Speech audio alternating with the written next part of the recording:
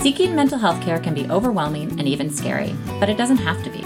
I'm Dr. Josephine McNary, and I'm committed to making this process easier for you. Each week, my expert guest and I unravel a different form of therapeutic intervention in order to bring comfort and understanding and to help you get back to your true self. Hello, and welcome to another episode of Mind Stories. Today, I have the honor to speak with one of the psychiatrists at Cal Psychiatry, Dr. Agnes Kwan-Simone. Dr. Simone is a board-certified adult psychiatrist who specializes in the treatment of anxiety disorders, depression, young adult mental health, ADHD, and insomnia. She has experience working in a variety of settings, including academic, community, private, and veterans affairs. She is passionate about her integrative and culturally competent approach to mental health care. While she provides medication management, she also highlights the importance of non-pharmacologic interventions, including healthy lifestyle changes, mindfulness, and psychotherapy. She is currently offering both telehealth and in-person appointments at the Echo Park and Pasadena offices. Today, we discuss her approach to the treatment of social anxiety disorder and how individuals can achieve a better quality of life through effective treatment interventions. Welcome, Dr. Simone. Hello, and welcome to another episode of Mind Stories. Today, I'm pleased to have on as our guest one of the newest Cal Psychiatry psychiatrists, Dr. Agnes Kwan-Simone. Welcome. Hi, thanks so much for having me. Yeah, so today we're going to talk about something that you have quite a specialty in working with, which is social anxiety disorder. Yes, I love treating social anxiety, and I've been doing it since my residency. What do you love about treating social anxiety disorder? I think so many people suffer from some degree of social anxiety. And so I feel like even if you don't have the full-on diagnosis of social anxiety disorder, you can still learn something from just talking about it with me or getting treatment. Mm-hmm. Maybe for the listener who doesn't know what social anxiety disorder, how do you diagnose it? What are you looking for? So, the definition of social anxiety is fear or anxiety of being negatively judged in some kind of social situation. So that could be something as simple as a conversation with somebody. It could be somebody you know, it could be a stranger, or it could be something as big as giving a presentation to a large audience. So the fear is that you're going to be ridiculed or humiliated or embarrassed.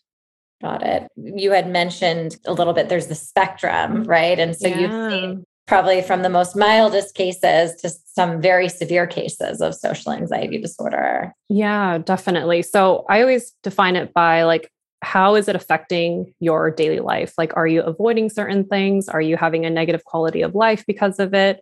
Are you missing out on things that you really want to attend, like a party or a dinner or gathering? Is it affecting your ability to do well at work? For example, some people might have difficulty presenting presentations at work, and that's really affecting their feedback from their bosses or supervisors. Interesting. And one thing I wanted to ask you is, how do you tell the difference between someone who's just an introvert who doesn't want to interact with people because they prefer to be alone most of the time versus someone with social anxiety disorder? Yeah. So introverts, they get re-energized by being alone, right? So alone time is helpful for them. But you can be an introvert and be social. You still want to be with other people sometimes, you enjoy social activities, you enjoy social interactions, but then you need that alone time. And you're not avoiding situations because the situation causes you anxiety. You might just need time to re-energize. Whereas people with social anxiety, they will avoid situations because they're afraid of feeling anxious. They're afraid of being negatively judged. So it's pretty different, I would say. Yeah, there's a fear that comes along with it. Yeah, exactly. You could totally be an introvert and still want to socialize and not be afraid of socializing. Yeah. Yeah. So how do you approach treatment? Where do you start? So first, of course, a thorough evaluation, make sure I accurately diagnose, lots of questions in the evaluation. And then treatment will be a combination or one or the other. It really depends on the person, their preference, but it's going to be CBT with exposure therapy and or medications. So antidepressant medications.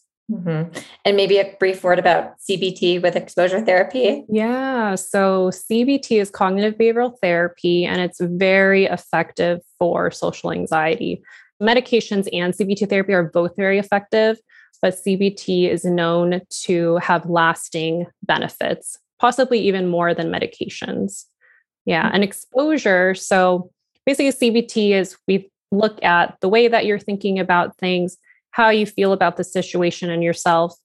And then we look at the behaviors. And exposure is actually exposing you to an anxiety provoking situation to see how you feel in that situation and how we can overcome that. And we always start with like the least anxiety provoking situations. So that might be going to lunch with a friend because that doesn't really cause you too much anxiety. And then we work our way up to something that's the most anxiety provoking situation, which actually commonly has been going on a first date for a lot of people. I see that a lot, actually. Yeah, I can imagine. It's just, you're being judged. Exactly. Evaluated the entire time. Yeah. So that is such a common, like number one most anxiety provoking situation, but it's something that people want to do because they want to have meaningful relationships and find a partner, significant other. Yeah. And I think you highlight one way in which social anxiety can actually halt someone from getting to where they want to go, right? Exactly. Yeah. So that's actually a big reason why people seek treatment in the first place is they know there's something wrong. They know they want to get somewhere. They want to have a relationship. They want to get ahead at work, but there's something holding them back. And when we do the evaluation, then it becomes pretty clear that there is some social anxiety there. Mm-hmm. So you had mentioned the combination of medication and therapy being really the best way for symptom relief. I guess as a psychiatrist, if you have someone who comes to you with pretty significant social anxiety and all they want to do is medication, how do you approach that and how do you think about that? Yeah, of course, I always have to respect what the patient prefers. And I think, again, medication is such a great treatment option for social anxiety. So I'd be happy to treat them with medications. But at the same time, I always have some therapy techniques in my visit. So even if my main job is medication management, I will still talk with them like about therapy techniques that they can do on their own. Right. You bring up this point that when I talk to patients too, it's medication is only really helpful when you're taking it, right? Yeah. And so it does not give you the lasting skills that you might need long term. It's not that you cure. I mean, I guess the question is, do you cure social anxiety? Yes, with therapy, I think so. And I mean, I'm a huge proponent for medications. I like prescribing medications, but I must say, I know that therapy really is the best treatment for social anxiety. Again, the duration of the benefit is longer with therapy. And the skills, like you mentioned, those skills you can really utilize for the rest of your life. Whereas medications, you might not want to always be on them forever. Right. Right. And I also, this kind of a thought about medications is that maybe someone's symptoms are so severe that they can't even engage in the therapy that would be the most helpful for them.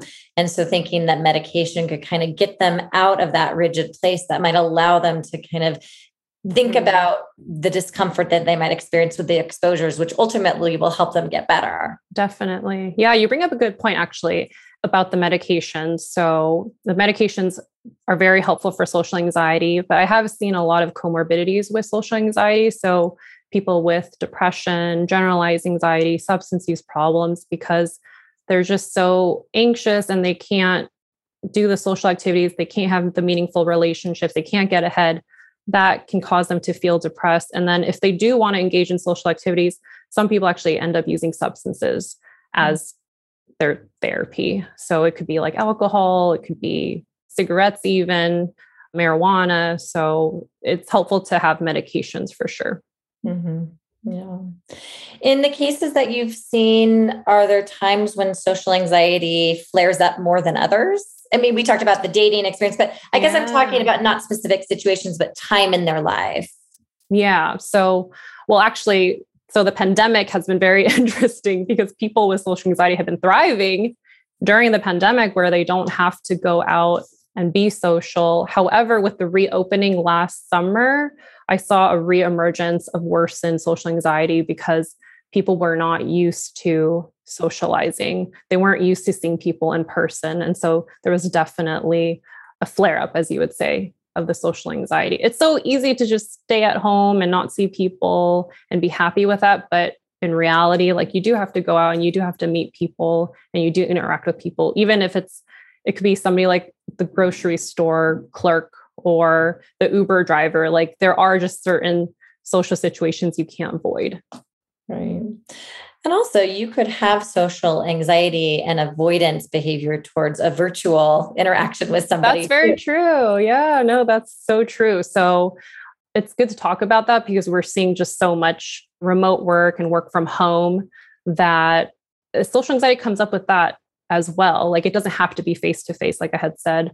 So if you feel like anxious about being on the camera in a Zoom meeting, you might like dim the lights or you might try to like turn off your camera, but that might not be good for like team building or a team meeting or making friends even through a virtual meeting. Right. Well, I wonder, could you say a little bit about medications? We were talking a little bit about medications. What are they and what is typical in terms of what you would use for a social anxiety disorder? So the most effective medication for social anxiety is SSRI medications such as Zoloft, Lexapro. So just the very typical SSRI medications that we use for anxiety disorders and depression. Mm-hmm. And what would someone expect to see if they were to start on one of those medications? The very common thing that I've heard from patients is the medication really helps them overcome that overwhelming feeling of anxiety. And even if they have a little bit of anxiety left on the medication, it's manageable. Whereas before the medication, it was so overwhelming that they couldn't overcome it themselves. Mm-hmm. Right. So this idea that it doesn't make it go away completely. For some people, it does actually. Yeah, I have seen that quite a bit. I have seen some people who are on a good dose of the medication and their anxiety completely goes away. But I have also seen the other side where some people do have a little bit left, but it's manageable and it's not affecting their life in a negative way. Mm-hmm. Right.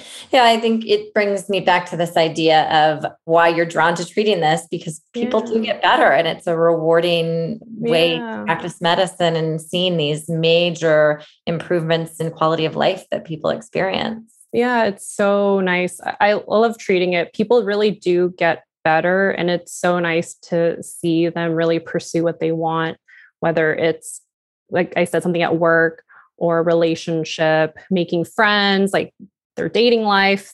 It's so nice to see people thrive after they get treated. All right. Well, I will make sure that your information is on the episode description. So if the listener wants to learn a little bit about you and the work that you do, they can learn about that. And I really appreciate you being on our podcast and enlightening us about this interesting topic. Thank you so much for having me. Yeah. Take care. Bye. Bye. This has been Mind Stories. With remote appointments in California and 9 offices throughout Southern California and the Bay Area, Cal Psychiatry specializes in medication management, mood and anxiety disorders, alternative therapies, women's mental health, and more to help you get back to your true self.